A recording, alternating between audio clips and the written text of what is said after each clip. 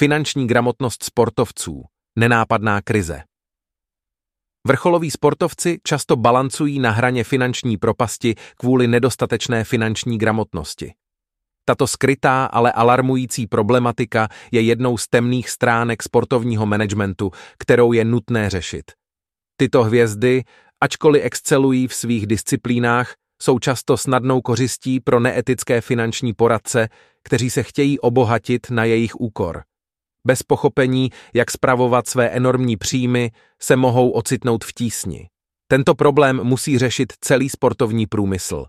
Kluby, trenéři a agenti by měli zajišťovat, aby byli jejich sportovci finančně gramotní a tak chráněni před finančním vykořisťováním.